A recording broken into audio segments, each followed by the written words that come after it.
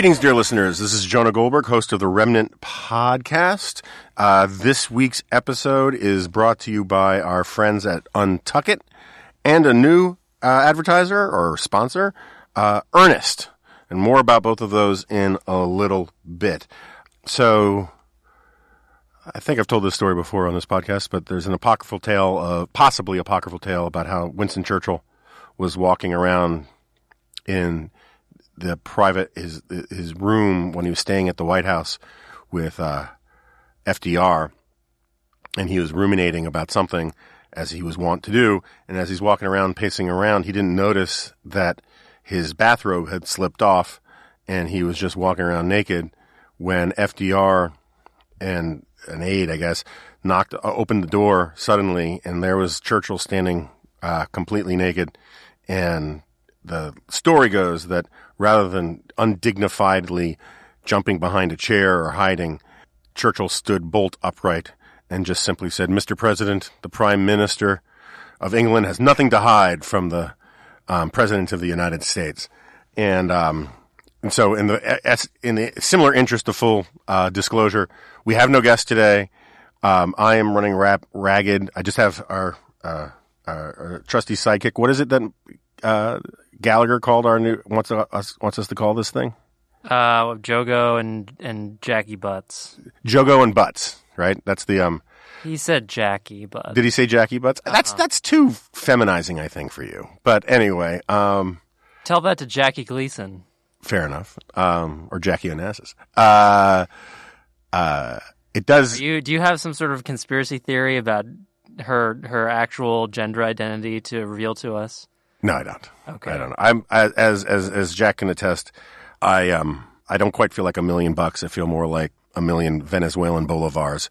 I am recovering. I'm much better than I was yesterday. I rode back up on the Acela from New York City, and I discovered that the best way to keep someone from sitting next to you in a crowded train car, in the quiet car on the Acela, is to sweat profusely while coughing constantly and looking generally like Doc Holliday from Tombstone, smoking bad opium, because I was just a hot mess, and I haven't been blindsided by whatever the hell this thing is in a while like this. I think it's just a cold, but who knows? And so I'm a hot mess and kind of incoherent from all the rich cocktail of cold medicine I've been taking. Normally I don't mix that stuff.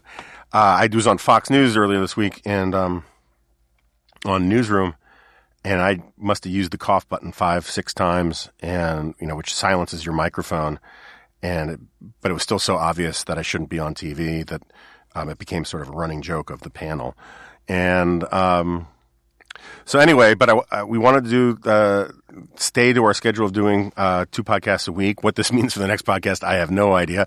But this is also an important week, which we can talk about in a bit, in that this week is the last week before we announce the name of the new Hayes-Goldberg joint thingamabob, not to use a technical term. And we're going to start talking about how this thing's going to work, and this podcast is going to be folded into the new mothership. And I don't think it's going to change the Remnant that much, though we have some ideas about some stuff to do. And so it's kind of a nostalgic moment for us to be doing this in the in the sort of one-man or two-man band operation, the way we've been doing it since I left National Review. And so do we want to talk about impeachment for a bit? People liked my impeachment rant, or my Ukraine rant, which wasn't an impeachment rant yet at the time. Well, what are the new? What's new? What's new to discuss? Congress is in recess, so this is not apparently as urgent as we thought. If Congress just left, so and what else has happened other than Trump just saying or doing things? Did you watch his press conference with the Finnish guy? No, I never. I don't really watch TV. So I listened to it in the car, and it's kind of fascinating, right? President Trump is still clinging to this idea that the phone call wasn't only look, they're smart, reasonable people. Some friends of mine at National Review think that the transcript, quote unquote transcript of that conversation isn't nearly as damning as some think. They think that even if it is bad or deplorable or poor judgment, it's not impeachable or it shouldn't be impeached. Those are all reasonable positions. Only crazy people think that conversation was perfect, which is what Donald Trump keeps calling it. He says it's perfect. It was beautiful. There's not a thing wrong with it. Even if there wasn't a thing wrong with it, one wouldn't, while compiling a list of the 10 greatest conversations in all time, call that conversation perfect. Well, yeah, because there would be 10 episodes of The Remnant at the top of that list. So. And then also maybe some of the colloquies between, Plato or Aristotle or Socrates, but, there's that. But anyway. Those weren't phone calls, unless you hold to the Silurian hypothesis. Oh, that's right. So, this podcast isn't a phone call either. Although it has, a couple of them have been. Anyway, and so what was really kind of interesting in his rant was how desperate he is to make it sound. He keeps saying, the only people who have a problem with that phone call are the people who haven't read it. Right, and he keeps insisting that the transcript is verbatim, which it's not. It actually says it's not verbatim at the top of the page. And he really wants to plant the seed of a thought in people's heads that the objection to the conversation that he had is based upon Adam Schiff's idiotic decision to make up an entire conversation and read it in that hearing. And I think that was, I'm not a fan of Schiff's. He's a partisan hack. He does have a gift of sounding very serious while just using partisan talking points, and he shouldn't have done what he did. But the person who made that statement famous is Donald Trump because he won't let go of it. And, he says it was treasonous, or he suggests it was treasonous. He suggested it was illegal. He suggests he should resign for it.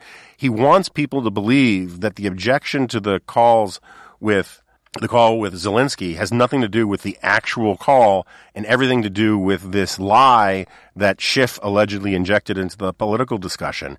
And it's just not obvious to me that it will work. I mean, it's just not true. But that doesn't really matter at this point. That ship has sailed. Truth claims matter so little today.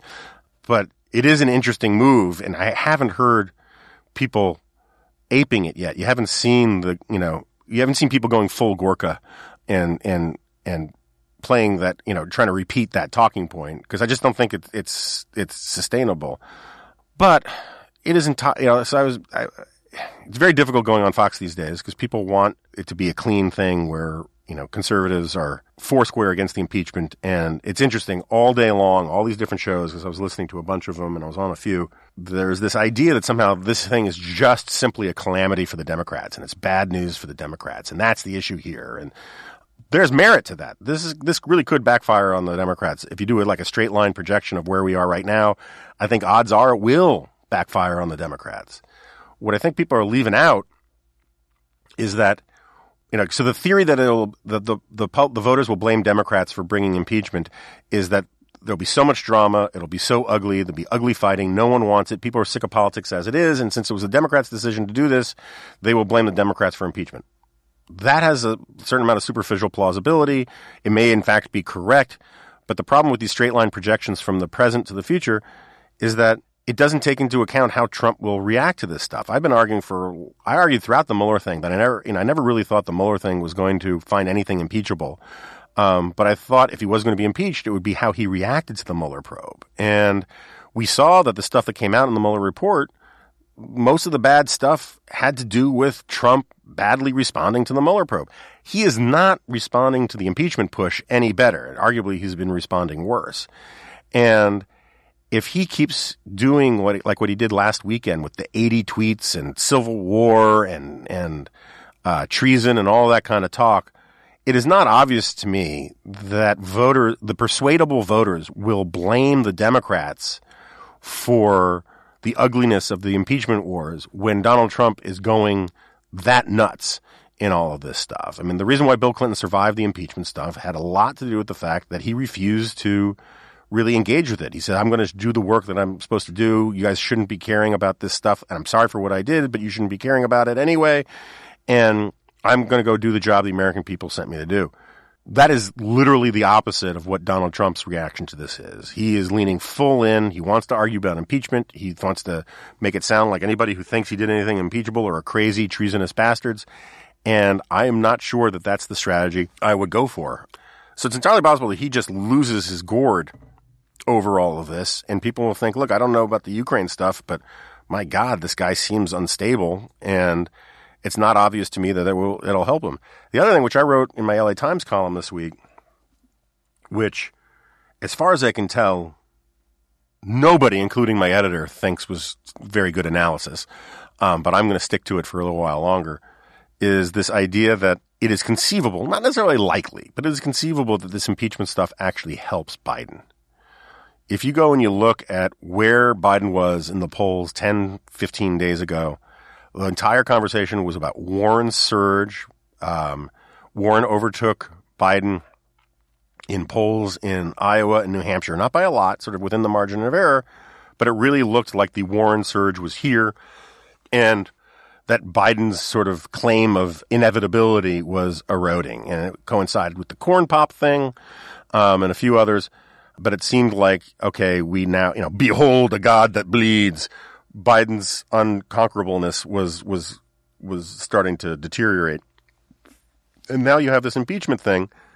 And the problem is that the case against Trump, which all the Democrats are involved in for this impeachment stuff, hinges on the case for Biden. And attacking Biden while he's Trump's primary target is a bad look, which is why every single primary candidate has rallied around Biden. And in an era of negative partisanship where you actually gain support from your own side, the more the other side attacks you, right? That is what Alexandria Ocasio-Cortez learned from Trump, is that in this era of polarization, and Sass and I talked about this on this podcast, I've written a bunch of columns about this, in an area of where of the negative partisanship, the greatest thing that can happen to you is for the people that your own side hates the most to attack you, because then they rally to your side. So people forget in, the beginning of this year, Nancy Pelosi was trying really, really hard to marginalize and sideline AOC and the Squad. And then Trump went after Ilhan Omar or the Squad. I can't remember what exactly was that they said, but it was something he said, but it was something sort of ad hominem and nasty. I'm not saying it wasn't true. I just don't remember what it was. And all of a sudden, Pelosi and everybody had to fall in line, because the last thing you can do with the Democratic base is provide aid and comfort to Trump's attacks on one of your own tribe. And that dynamic explains to a certain extent why Bernie Sanders in 2016 threw Hillary a lifeline by saying, I'm sick and tired of hearing about your damn emails. Like, he just made it a non-issue for the left-wing base of the party, which I think was a tactical, catastrophe for Sanders. So anyway, my point is that these forces of negative partisanship could actually have the unintended consequence of bolstering Biden at the precise moment where it looked like he was faltering. He could still end up blowing it all because he just seems to have lost a step, but it would be one of these great sort of ironies, is that this by my lights, obvious effort to diminish and muddy up the guy who was beating Trump in the polls the most could have backfired and actually helped the guy who was, hurting Trump the most in the polls. That's the way this timeline seems to play out time and time again, is that everyone runs right into the thing that's impossible. So I don't know. I don't know. You don't like talking about timelines now. No. I just don't think. Look, what you're talking about. Let's go back to what happened with Bernie. I'm sick and tired of hearing about your damn emails. Okay, that became not an issue in the Democratic primary, but I mean, it wasn't. It became. It didn't really make the race. It didn't force everyone to. It didn't make Hillary the runaway favorite. I would have to look and see. I don't know when. I don't remember when exactly Bernie said that, but he still won the New Hampshire primary handily. He still was the thorn in Hillary's side for the rest of that race. He was, yeah. And making all of Biden's competitors making this, rallying to him on this specific issue may just neutralize it in the primary, but it's not like Biden was having different problems before this emerged, and Warren's trajectory was real before this came into the news. No, I agree with that. The test will be in the next debate to see if anybody goes for the jugular with Biden. It also, I could be completely disproved by these fundraising numbers, which the Biden campaign says it won't release until October 15. There's a lot of speculation out there that donors are running scared from Biden because of all of this stuff, which would undermine my case. And if he comes out with a really low number, that would suggest that this negative partisanship rally around the target of the enemy thing isn't applying to Biden. There's some other methodological issues. It's like Biden hasn't really relied on small donors the way Bernie has. Maybe he doesn't have the infrastructure for it to actually capitalize on these attacks. Maybe they're just using bad strategy. Biden keeps downplaying all of this stuff rather than at least effectively saying, you're either with me or you're with Trump in this stuff. But you might be right. And Sanders Sanders' surge came mostly at the expense of Bernie, if you look at the numbers. Wait, you mean Warren's? Warren's. And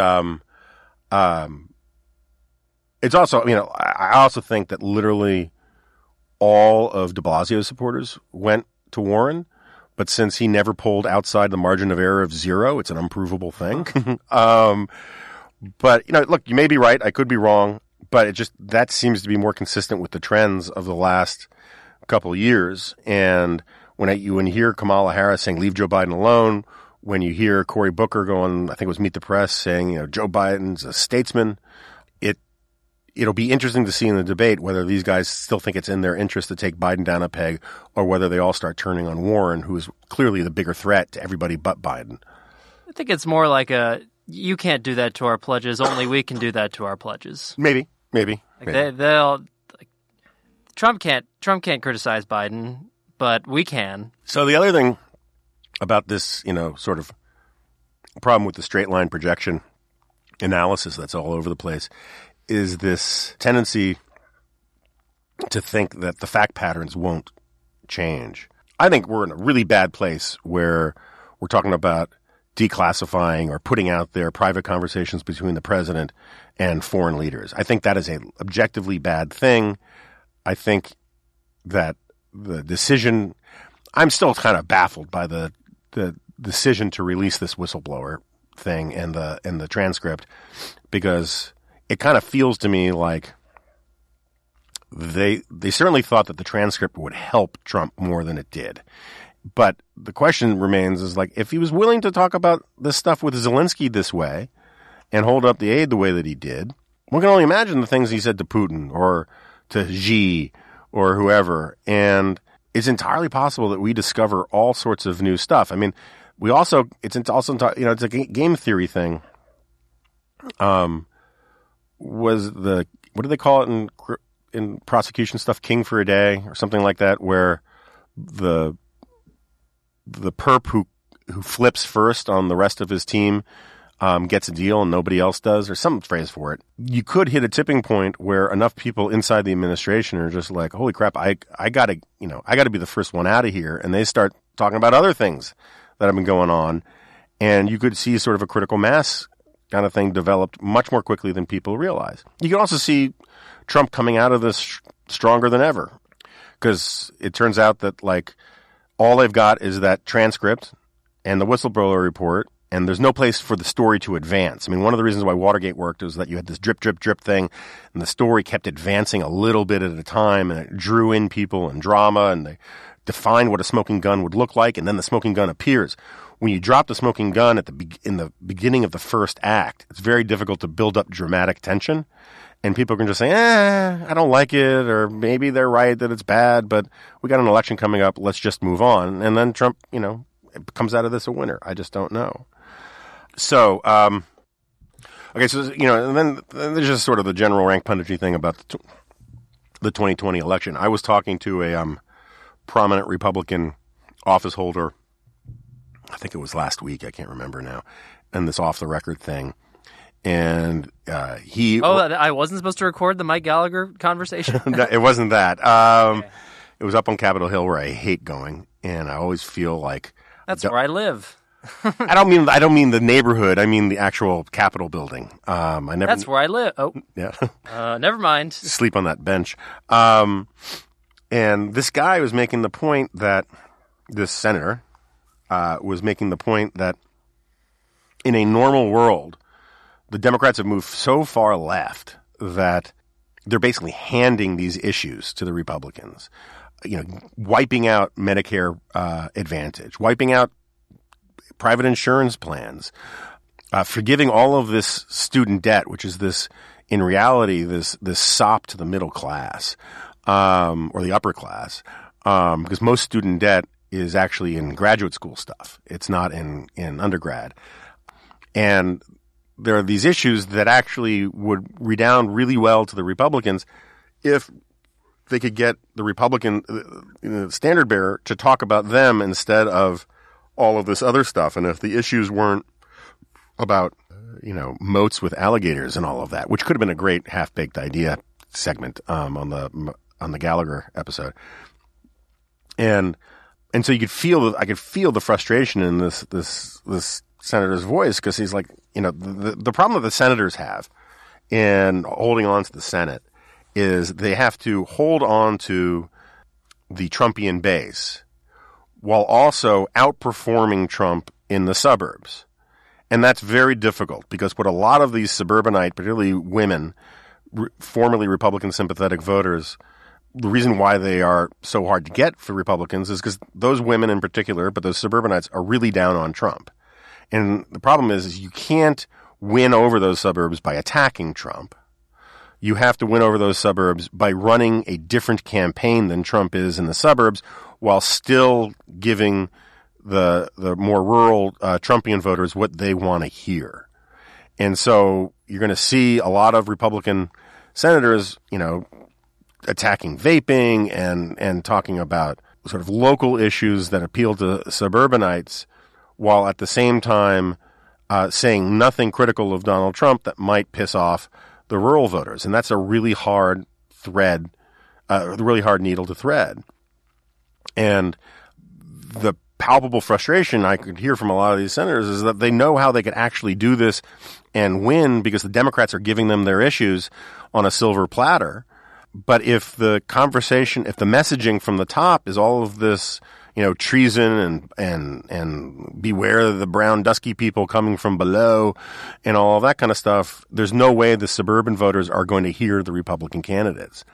And, the student loan thing, for example, reminds me of our first sponsor this week, which is Earnest. Do you have student loans? Refinancing them with Earnest could save you money or lower your monthly payment, and it only takes 2 minutes to check your rate online. If you are still paying the same rate you were when you graduated, odds are you could reduce your monthly payment and save big. If you have refinanced before, with today's low rate environment, most people can save by refinancing again. Earnest is the easiest way to refinance your student loans, saving you time and money. Checking your new rate is fast and easy. To start, complete a few questions online. It only takes about 2 minutes, and you'll get a personalized rate estimate, all without affecting your credit score. If you qualify, Earnest offers customizable loans, terms, and fees. You can even combine private and federal loans. Imagine having only one single monthly payment with one low rate. Already refinanced a loan? No problem. You can still be eligible to lower your interest rate again. Plus, the internet loves Earnest's customer service. They're rated 9.4 out of 10 on Trustpilot, so you'll always get the support you need.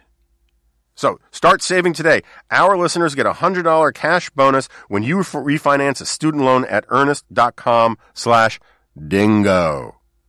That's $100 cash bonus when you refinance a student loan at earnest.com/dingo.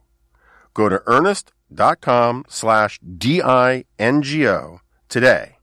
Terms and conditions apply. So, maybe story time now. I was up in the Adirondacks at an undisclosed location last weekend with my wife, and we were driving back to D.C., and we stopped right before after driving for a couple hours. It is hard to get back from up there. After driving for a couple hours, I just want to keep the location of this a little shrouded in mystery. Were you at that place where the thing happens with the people? Project Montauk? What's that? Look it up. Okay. It's like Dharma? The Dharma Initiative? Look it up. Okay.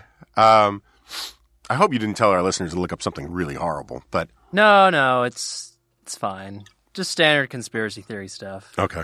So, we were driving, we were about to get on the interstate. It was really beautiful up there with all the foliage and whatnot. And we saw a road sign that said, coming up, Italian sausage, kielbasa, all the stuff that, you know. This is on a road sign? It was a handmade thing saying, you know, like when you see farm stands, they'll put signs like a mile up. Not like a green interstate, like no. sausage 5 miles. Although you want, all right, so a discursion within my discursion. My daughter recently got her learner's permit, and so she was studying for it, and she was asking me all sorts of questions. Did you know that the orange speed limit signs, when they say like 55 miles an hour, if it's orange, do you know what orange means? I probably should, but I don't. Yeah, I didn't. I've been driving for a long time. It's merely a suggestion. Oh.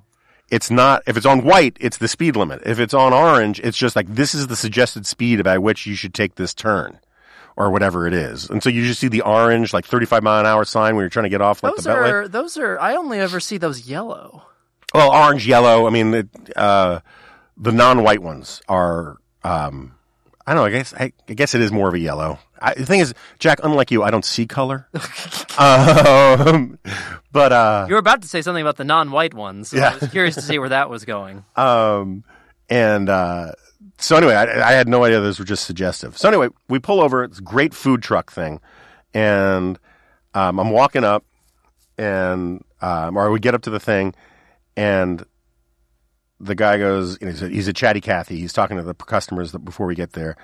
And then he talks to us, and he's like, where are you guys going? And we said, Washington, D.C. And he said, why would you want to go there? And I said, well, because we live there. And he says, well, why would you? And I said, I know why you live there. I recognize you. And he recognized me from Fox. And he told me this interesting story. He says, once a year, Bruce Springsteen stops by with his daughter on the way to some horsey thing that his daughter's into. And he says Bill O'Reilly's there a lot, and he talked so much, and it's like literally just this roadside thing, and he couldn't stop talking about how tall Bill O'Reilly was, which is true. Bill O'Reilly's dismayingly tall. And how tall is he? I want to say at least 6'6", something like that. Huh. He's tall. He's tall. And somebody told us some stories about O'Reilly, nothing too juicy or whatever, and anyway, so we're just waiting for him to cook. You know, I ordered the Italian sausage thing, and my wife got the kielbasa, and we're waiting. And he's a chatty guy, and it's a beautiful day. And he says, "Oh, you're into politics, right?" You know, and he says, "You know, let me tell you a story." Okay, and he gives me the exact date of the thing. I don't know what the legal requirements are for all this. So I'm just going to keep it vague. But he says, "On this date last year." And he tells me the story about how this guy shows up in and he names the make and model of the car, some Japanese car, and he gets out, and they're waiting to order, and then this pickup truck on the other side of the stand parks. This guy walks down, and he's like he described him as sort of like a Harley kind of guy, like a New York State logger kind of guy, and he had a Trump sticker on his truck, and the guy in the Japanese car, which had Vermont plates, just starts screaming at him and yelling at him about how could you support Trump and blah blah blah blah blah, and just really kind of losing his gourd about it. And the logger guy doesn't say a word. He just grabs the guy by the back of his head and slams his face into the truck counter. And this guy was telling the story in such a funny way. Like, I'm chuckling as the whole time. And then he says that, and he admonishes me, and he says, "Don't laugh. This was bad." And I'm like, oh, I guess this is bad. And he says, yeah, the guy lost about 12 teeth, needed 3 like facial surgeries, and 1 on his spine in the back. And they threw him into the car and rushed him, driving the wrong way from the hospital. He ended up getting medevaced, and it was just awful. And the guy had to close down for the day because there was blood and teeth everywhere. It was, And the Harley guy turns to the guy who's cooking sausages and just says, "I'll come back another time." and went and got in his truck and drove away. And the guy couldn't see his license plate. You know, he described the truck, whatever, but he couldn't see his license plate, and the guy split. And then the story goes on about how, like, the cops came and he talked to the cops, and they'd been told a different version of things, and blah, blah, blah, blah, blah. And then the victim's son, like 3 weeks later, showed up and says, "Could you just tell me what happened here?" And this guy's like, look, I don't know what you can get away with in Vermont, but like in New York State with these like logger types, you don't go off on somebody about Trump. And the guy's son was like, well, yeah.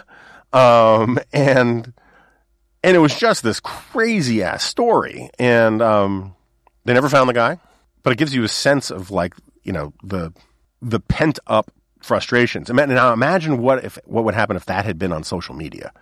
How much crazier our politics had been, which is not entirely implausible that something like that couldn't be.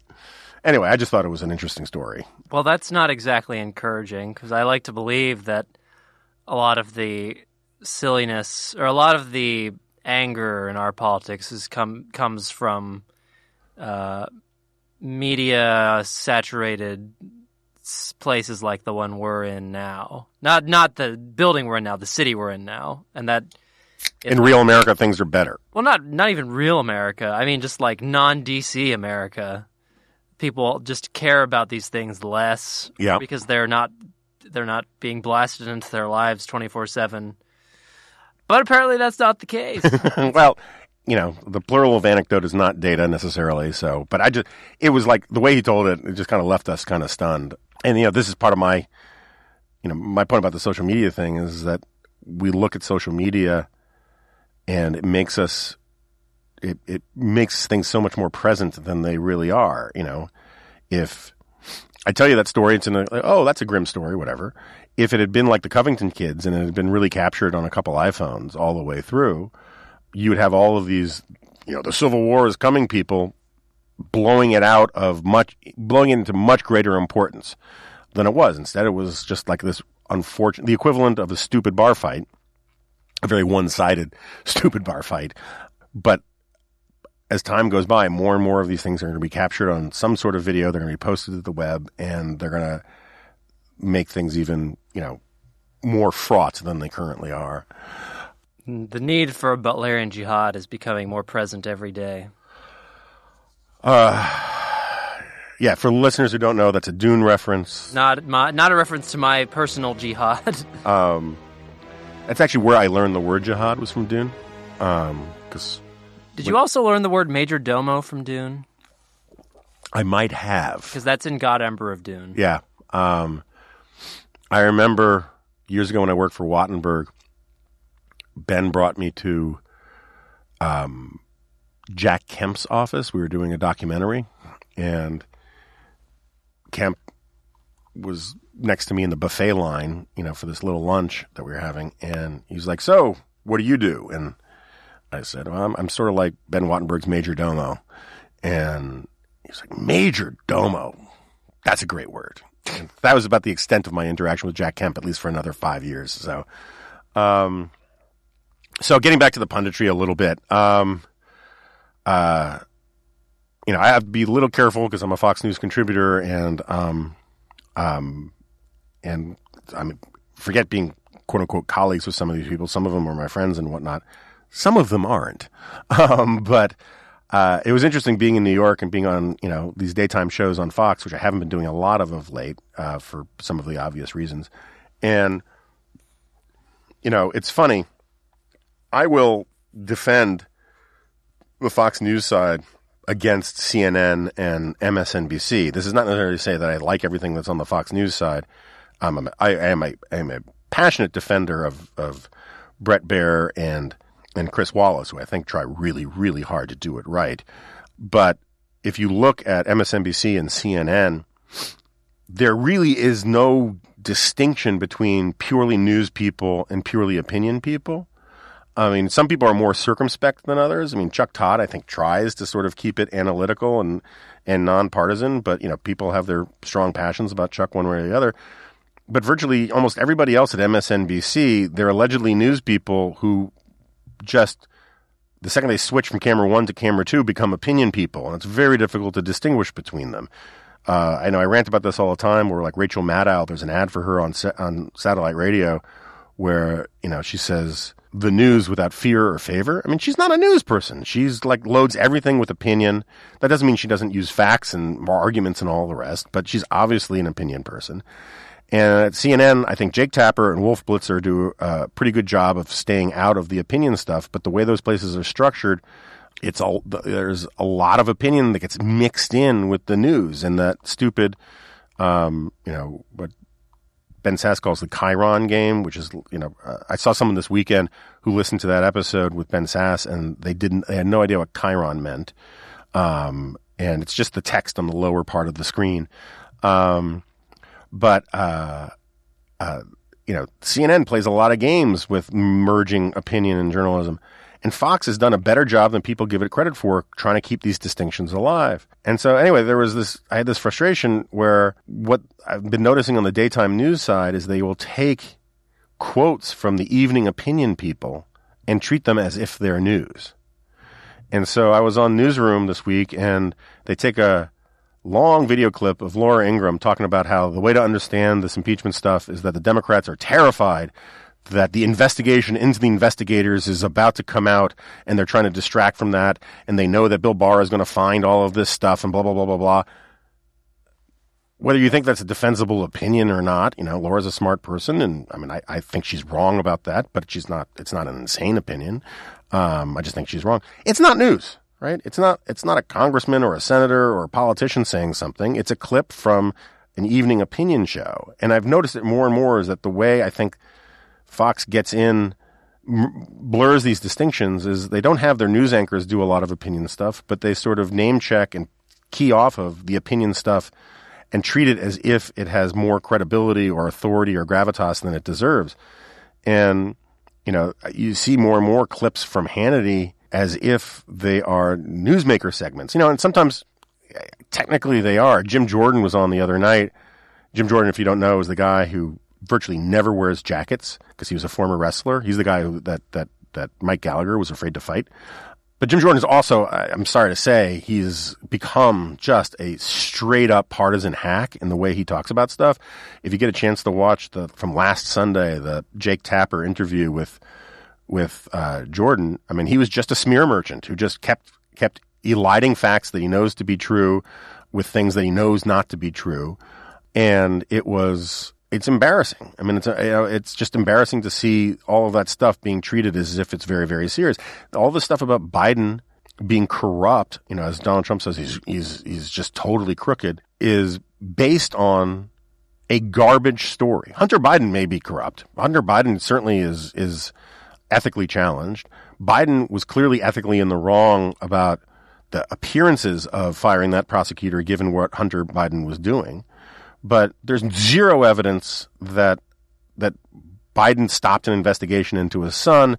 Oh, and that brings me, so that made me think of this. So Tucker Carlson gets this photo of the Bidens and this other guy playing golf. And this is supposed to be like the smoking gun that proved that Biden was a liar when he said that he never spoke to his son about the Burisma stuff. And it turned out that photo was kind of BS. Turns out the guy who was also at Burisma was at Burisma, who joined Burisma at the same time that Hunter did, and that Hunter and that guy had been friends for years. But the news side takes these things that are put into the bloodstream by the opinion side, and they treat them as if they're advancing the story. And I guarantee that nobody on the news side vetted that photo. Nobody on the news side, sort of ran down the story and the facts behind it before Tucker put it out there. And then once Tucker put it out there, that made it news enough that the news side can say, well, we're just reporting on the news because Tucker put it out there. And then Trump tweets it out and it becomes a thing, even though the thing it is symbolic of what is probably, at least a distortion, if not a straight up lie. And that to me is a real problem. But I want to say about what made me think of all of this was we were talking about Jack Kemp, and that made me think of Jim Jordan because both of those guys hated to wear jackets, and they loved to go around wearing these crisp, tucked-in shirts that show their physique. Because they were both very fit. Well, Jim Jordan is, and Jack Kemp was. They're very fit men. He was, but I got to say, Jack Kemp would look just fine in a shirt that was untucked, particularly a shirt from Untuck It. Ever wonder why traditional button-ups look so long and baggy? That's because they were never meant to be worn that way. Untucked shirts were specifically designed to be worn untucked. Have you been frustrated with shirt buying in the past? I am, in the sense that, like, you sometimes, this whole fitted, not fitted, all this kind of stuff, I never know what it actually means. And untuck it, you know what you're going to get. The sizing makes sense. It's intuitive. And when you get it, it's comfortable. It looks like you haven't, that you're not just wearing some old shirt that you had lying around that isn't a dress shirt anymore, or you don't care about how you look. It looks like you meant to do that, in effect. And that's what the whole point of Untuck It is. So try it on. You should try and Untuck It on in person at one of Untuck It's 50 stores. Or go to untuckit.com, that's where I go, to get started. They even offer free shipping and returns on all orders in the U.S. Take that, Canada. You can save 20% on your first order by using my code, DINGO. That's DINGO at checkout. That's untuckit.com, promo code DINGO. All right, so I think if I can write a G file, if I feel up to it, I might try the audio G file thing again. We'll see, but next week it's going to be Brave New World. Where can people sign up for the G file? That is an excellent question, Jack. Thank you. For the next 96 hours, they can go to Reagan35x.com. That's Reagan35x.com. After that, after Tuesday, I think, it's just going to be a completely different world. I mean, totally different. We are going to hymnotize the Eschaton after Tuesday. That's a bit strong. In case of Eschaton, break glass. Do we have time for one more story? Sure we do, because it's my podcast. So 2 more stories. So I got these new glasses. I don't know if you've noticed them, Jack. Yeah. But they're these glasses that tint when exposed to daylight. Are you a vampire? No, but I was like, I'll give it a try. Vampirism? You're going to give it a try? I give vampirism a try. I mean, the thing about vampirism is it really depends on what the metaphysical bargain is. If you're not actually losing your soul, if it's just a biological phenomenon, there's a lot to be said for vampirism, so long as you don't have to just eat human blood, right? If any blood will keep you going, drinking pig's blood for the rest of your life for immortality does not seem to me to be an obvious transaction that someone wouldn't make. No? But if you lose your soul, that's bad, right? Big if true. So it all depends, because look, in the vampire canon, sometimes it's magical and sometimes it's biological. Uh-huh. And so it kind of depends. It's like zombies, right? Are they spiritually undead? Right? Is hell full and they're spilling over? Or is it a biological thing? And I think these distinctions matter. So I'm not 100% against vampirism. It may not be the lifestyle I want.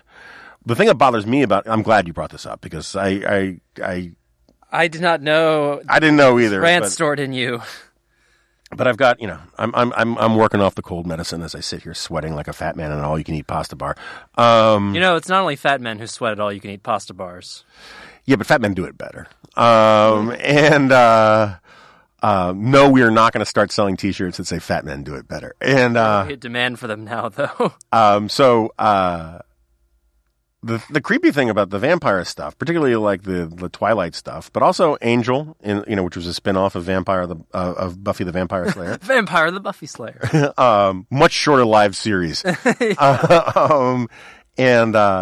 that it's super creepy. Like that. Imagine if the older vampire, usually male, looked closer to their real age, like Nosferatu, right? I mean, so Angel is in the Buffy verse.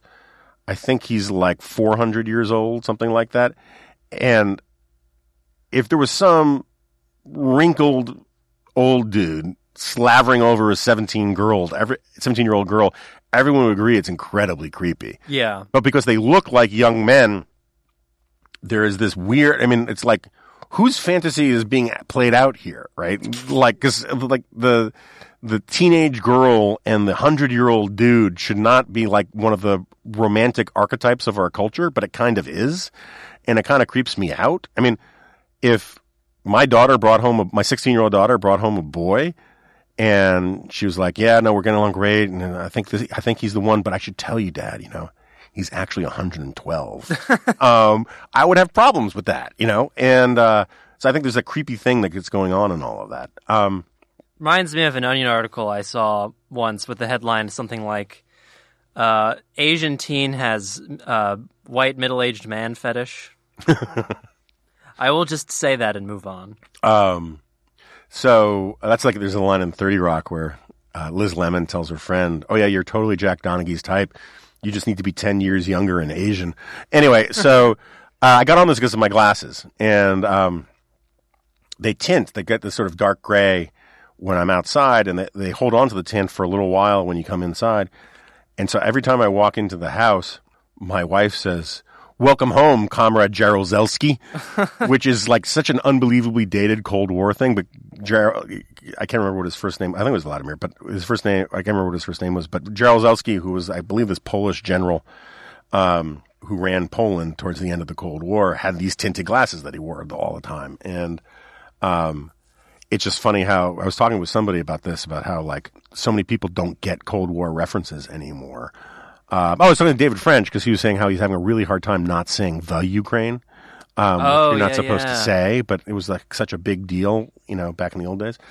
Well, I'm glad that the fair Jessica is finding a use for her Sovietology degree. That's right. Procured in, 1991? Thereabouts, yeah. I mean, like literally the Soviet Union was falling apart as she got her master's degree. And another Cold War story, which I wasn't planning on, but as you can see, this podcast is so rife with planning. I heard a former general guy speaking to some audience a while back, and he was talking about how these young people, including young policymakers, just grew up in a completely different world where the Cold War stuff wasn't essential. And he told some story about how he was talking about most of my life I was spent talking about how to defend the Fulda Gap. Uh-huh. And some young congressional aide said, oh, I know that gap. That's the one in the mall where I grew up. and the Fulda Gap is actually this thing I think it's in Germany. Yeah. My grandfather actually was stationed there in the 50s. Oh, really? And he thought he was going to have to go to war when the Hungary uprising occurred. Yeah. 56, I believe that was. 58, I believe. Right around 56. No, you're right. 56. Yeah. Yeah, he thought he was, and his job was basically to be cannon fodder until NATO troops arrived. Right, he's the tripwire. Yeah. It's like those troops in North Korea and South Korea, that their job there is to be a deterrent, because if they kill a bunch of Americans, we'll kill them. Yeah. And the Fulda Gap is like, just for geographic reasons, is where like the Red Army would bring its tanks in or something like that. Anyway, so what made me think of all of this? Your glasses. So yeah, anyway, I came home the other day, and after the knee slapper Gerald Zelski quip, my wife was like, yeah, got some news. Just heard that my brother crashed his plane in Alaska. And true story, he's okay, he's alive, but it was pretty scary. My second oldest brother-in-law, Rudy, they all have these cabins that you can only either get to by what we in the lower 48 call snowmobiles, but you do not call them snowmobiles in Alaska. They're snow machines in Alaska. Snow machines in the lower 48 are things that make snow, which I think is more intuitive. But that's just what it is. And if you say snow machine in Alaska, they are like, why would you have a machine that makes snow? So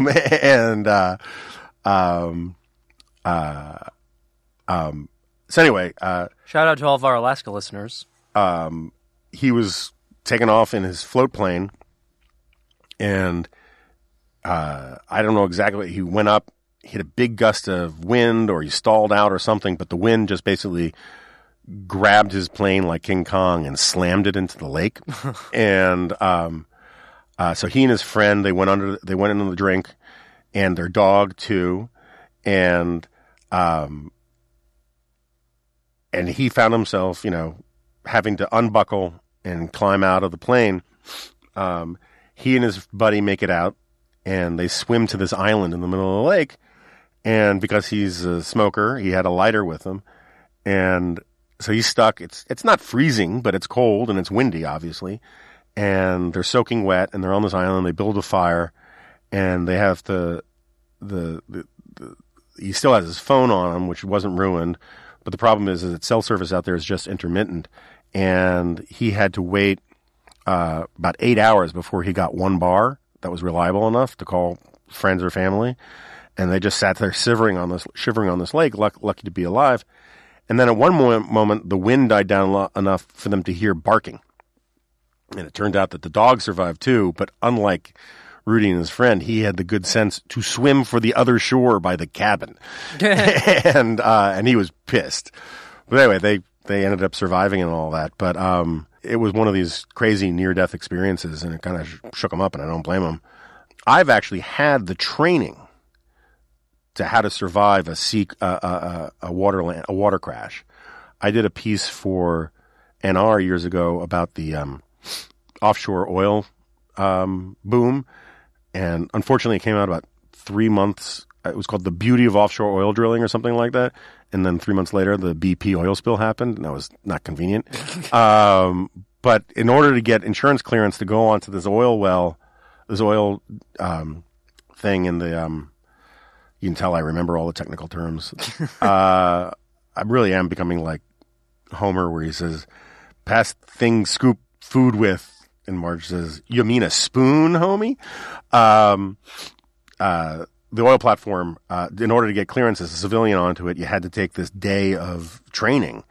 And one of the things I had to do was, with these other journalists, including William Lajeunesse from Fox, is in Houston, there's this company that does this where you get in, they have the real fuselage of a helicopter, and they have it on tracks, and they slam it into an Olympic-sized swimming pool.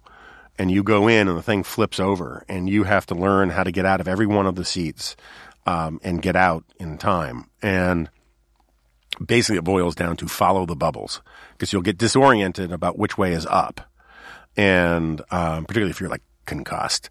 And the thing is, you follow the bubbles, and that way you know which way is up. I always kind of felt I would still know which way is up, but who knows. But it was a great class. I learned all this stuff about how to jump off an oil platform, the best way to do it, to avoid biting off your tongue and splitting your legs like a wishbone. I learned how to make survival flotation devices out of natural fiber T-shirts. So I got my survival training badge with me. But other than that, I have nothing more to add. So I'm sorry for the rambling and discursive podcast this week. Everything is about to get much more shipshape, particularly if I get healthier.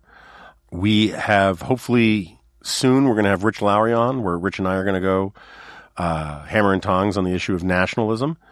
And I'll leave all the predictions for the exciting announcements to the second podcast if I manage to end up doing it. But please keep listening. I promise we're going to have a whole bunch of exciting stuff coming, and I'm really grateful to the loyal fans of the G-File and the Remnant who stuck with me for these last few months when I was basically self-employed after leaving NR, and exciting things are coming.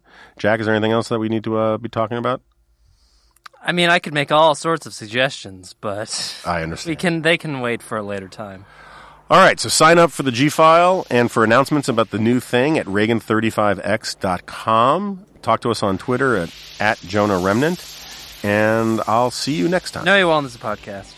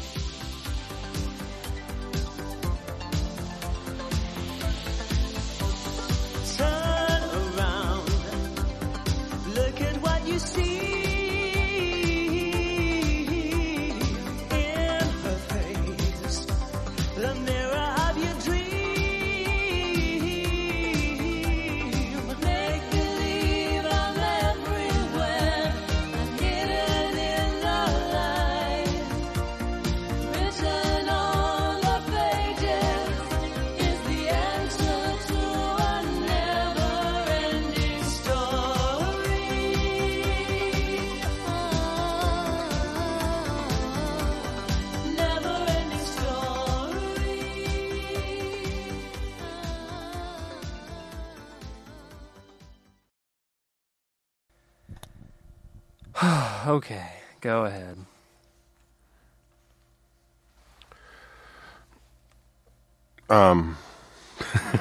Sorry.